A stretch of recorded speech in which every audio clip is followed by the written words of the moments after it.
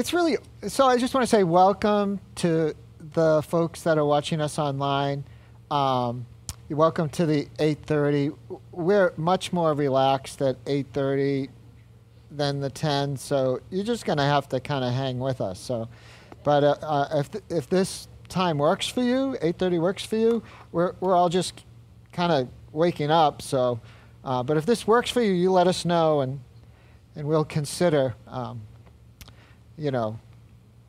doing this more often. What do we all say to that? Amen. Oh, so that's pretty good.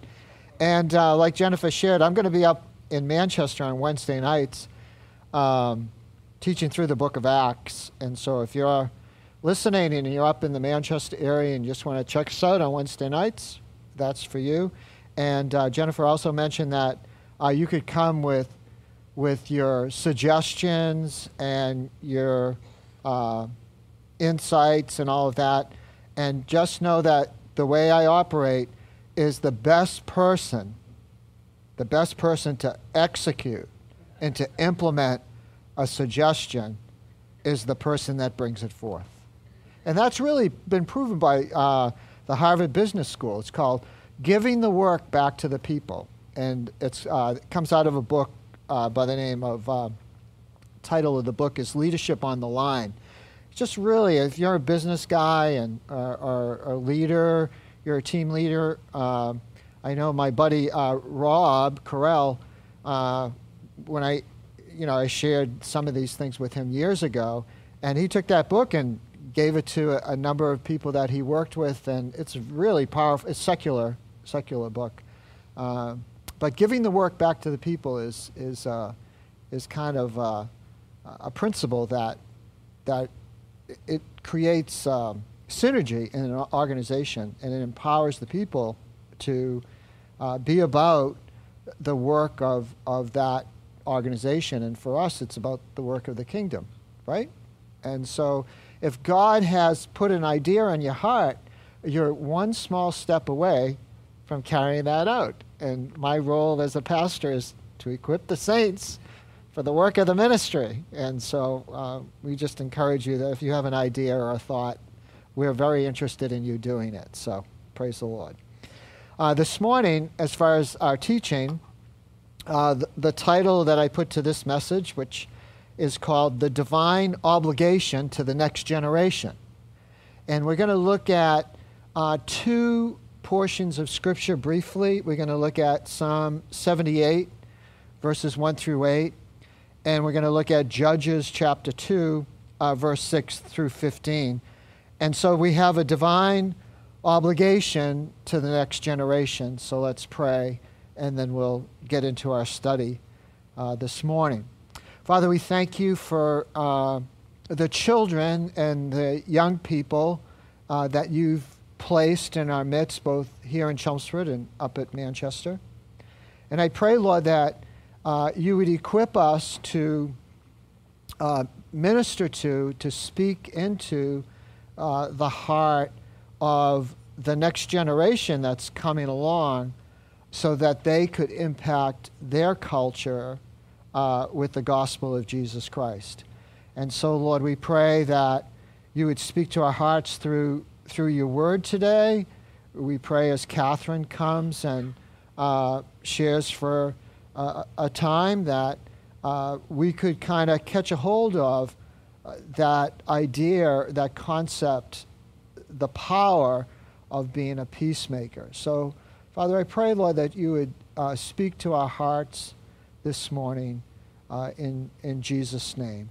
Amen.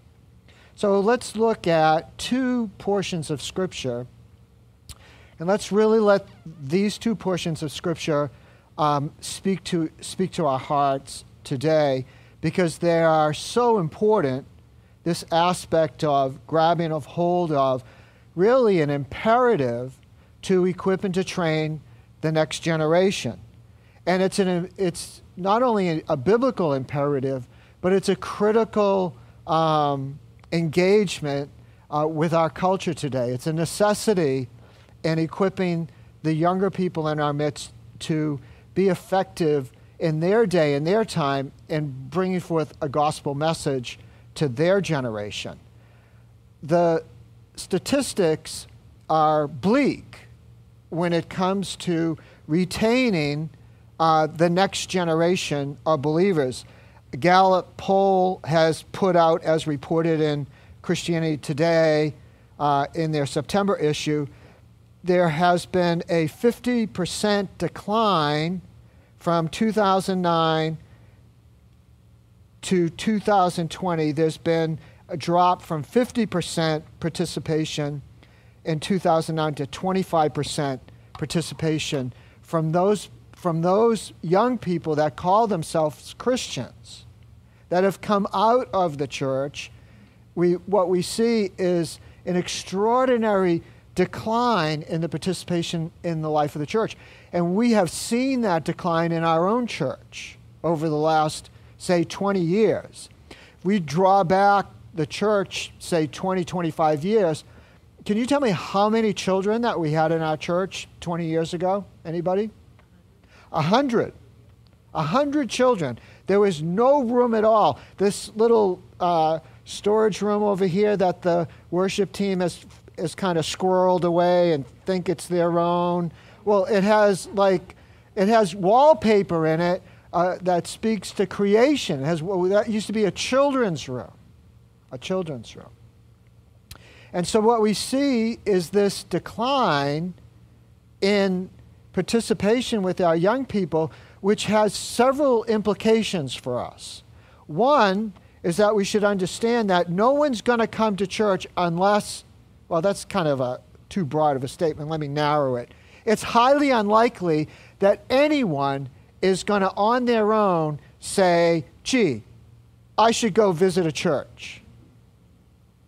So the implication for us, if we desire young people in our church, if we desire our church to grow, we must be about the Great Commission, and we must invite people to come and experience what it looks like to be a New Testament church. And the first thing they're going to say is, this is a commercial building, and what should be your response? Praise God, it is, yeah. Because we're not about trappings and, big crosses and brick buildings. We're about people. The church is people. So come on in and check us out, right? The second implication is the topic today.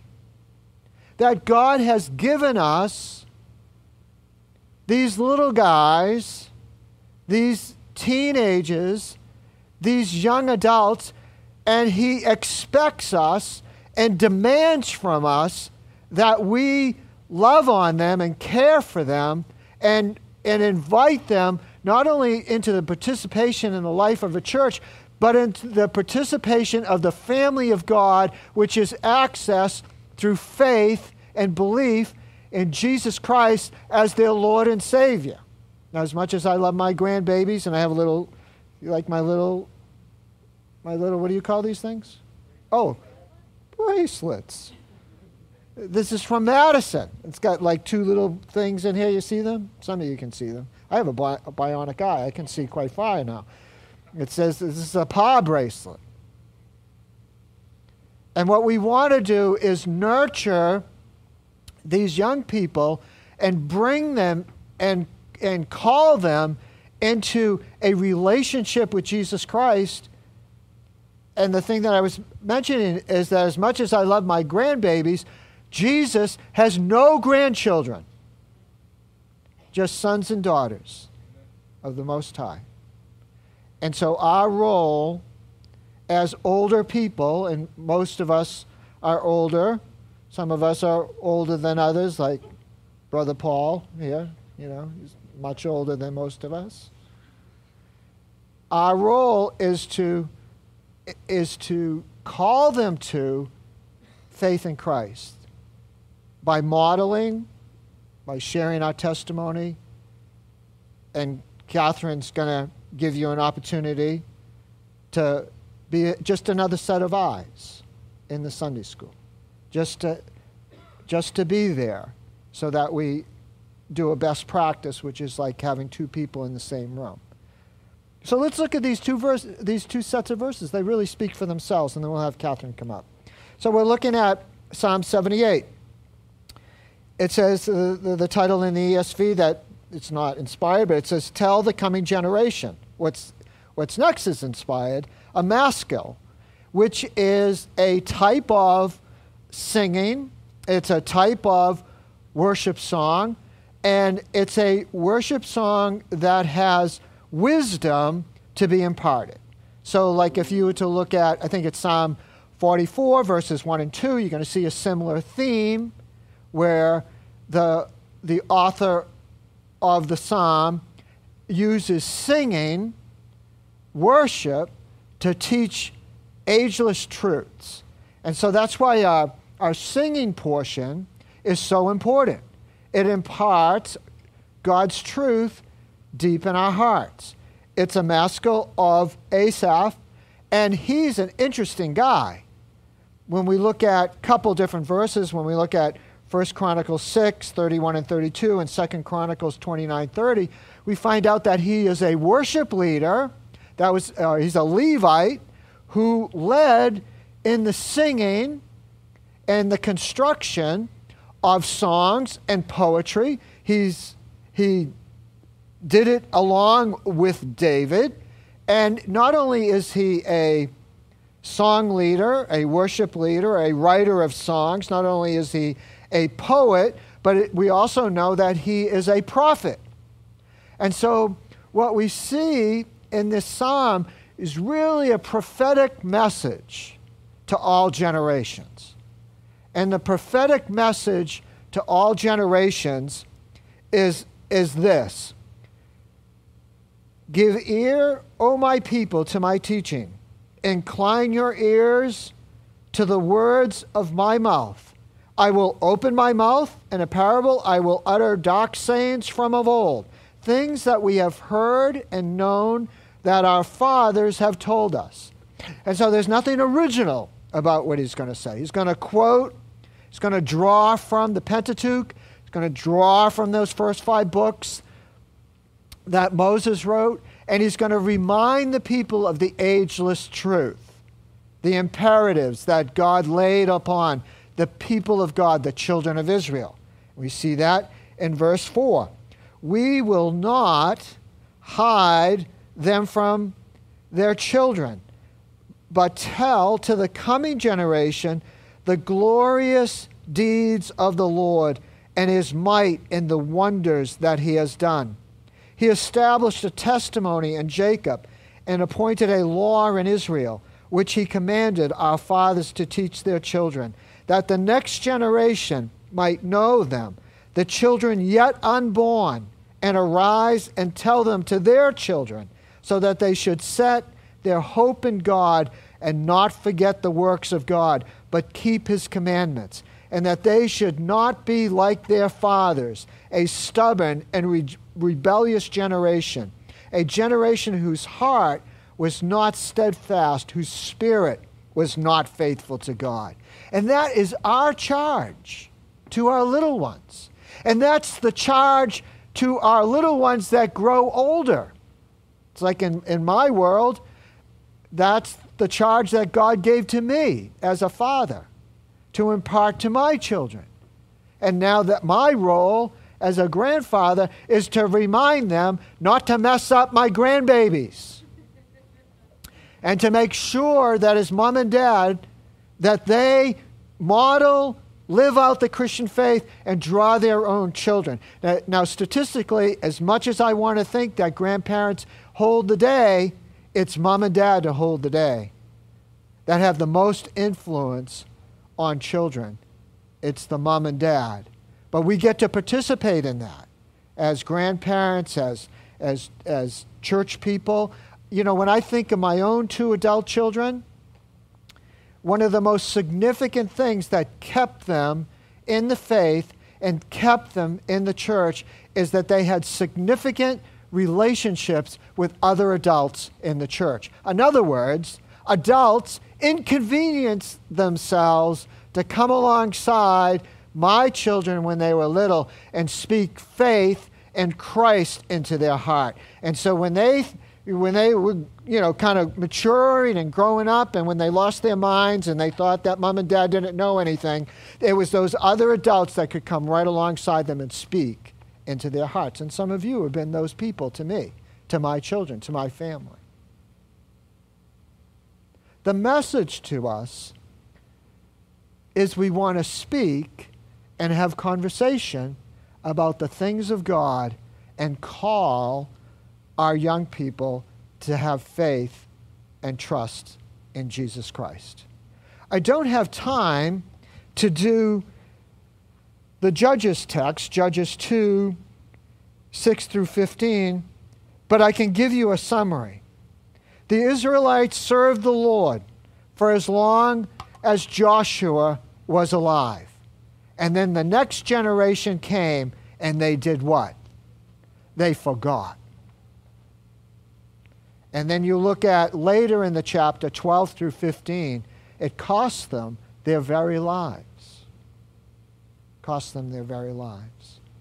And so the imperative for us as a church is to have a vision, to have a commitment to the next generation. I give you 5 kind of points of application. First one is we can't be neutral in the discipleship of our children. We can't take a laissez-faire attitude towards them. Secondly, we must engage children during the daily routines of life. Thirdly, we must intentionally train and mold the heart. Fourth, we are commanded. Did you hear me? Commanded. It's not a suggestion. The one-way pastors can make more room in the church is just to remind the saints about what they're commanded to do. And they say, that's going to inconvenience me. Going to have to go find another church down the street. Find one of those loving pastors, the cuddly ones. Oh, babies, you don't have to do anything. You get a little gas. Oh, you feel more comfortable. Yeah. Come on.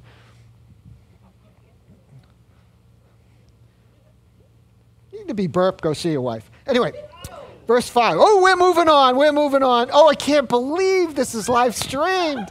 This is too much. I don't know if we're going to do this again, folks. It's just too real at the 8:30. Yeah, it's just much too real. We sanitize everything. I'm almost out of time. All right. Everybody said, oh, praise the Lord. Fifth, let me read this. We are commanded to earnestly desire to use our spiritual gifts in the church for the common good of the saints and to empower the mission to evangelize the world. We obey this command by meeting the needs that present themselves to us. And so,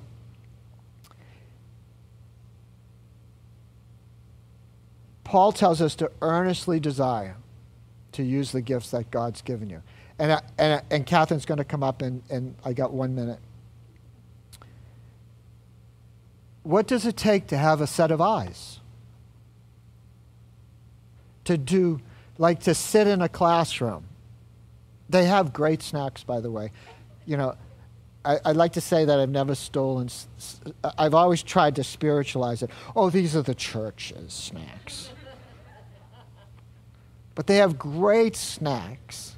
We'll even deliver coffee to you. And you can just sit there and be a set of eyes. That's our greatest need, by the way. That's our greatest need, is just to have some folks that once a month, once every other month, once a quarter, would just say, yeah, I'm willing to sit in a classroom so that I can do my little part in reaching the next generation for Christ. And so I'm thrilled that Catherine gets to come. She's going to share about a program that she's launching. Is it 8 weeks? 6 weeks? 4 weeks. Oh, look at that. 4 weeks. And just share the Vision Cast with you, share those things with you. And she'll be available after the service to answer any questions, talk to you. And a few of you, if you'd help us, that would be great. Amen? So the mandate, the divine obligation, is to reach the next generation for Christ. Can you say amen? All right. Yes. Catherine, would you want me to do the Lord's table now or after?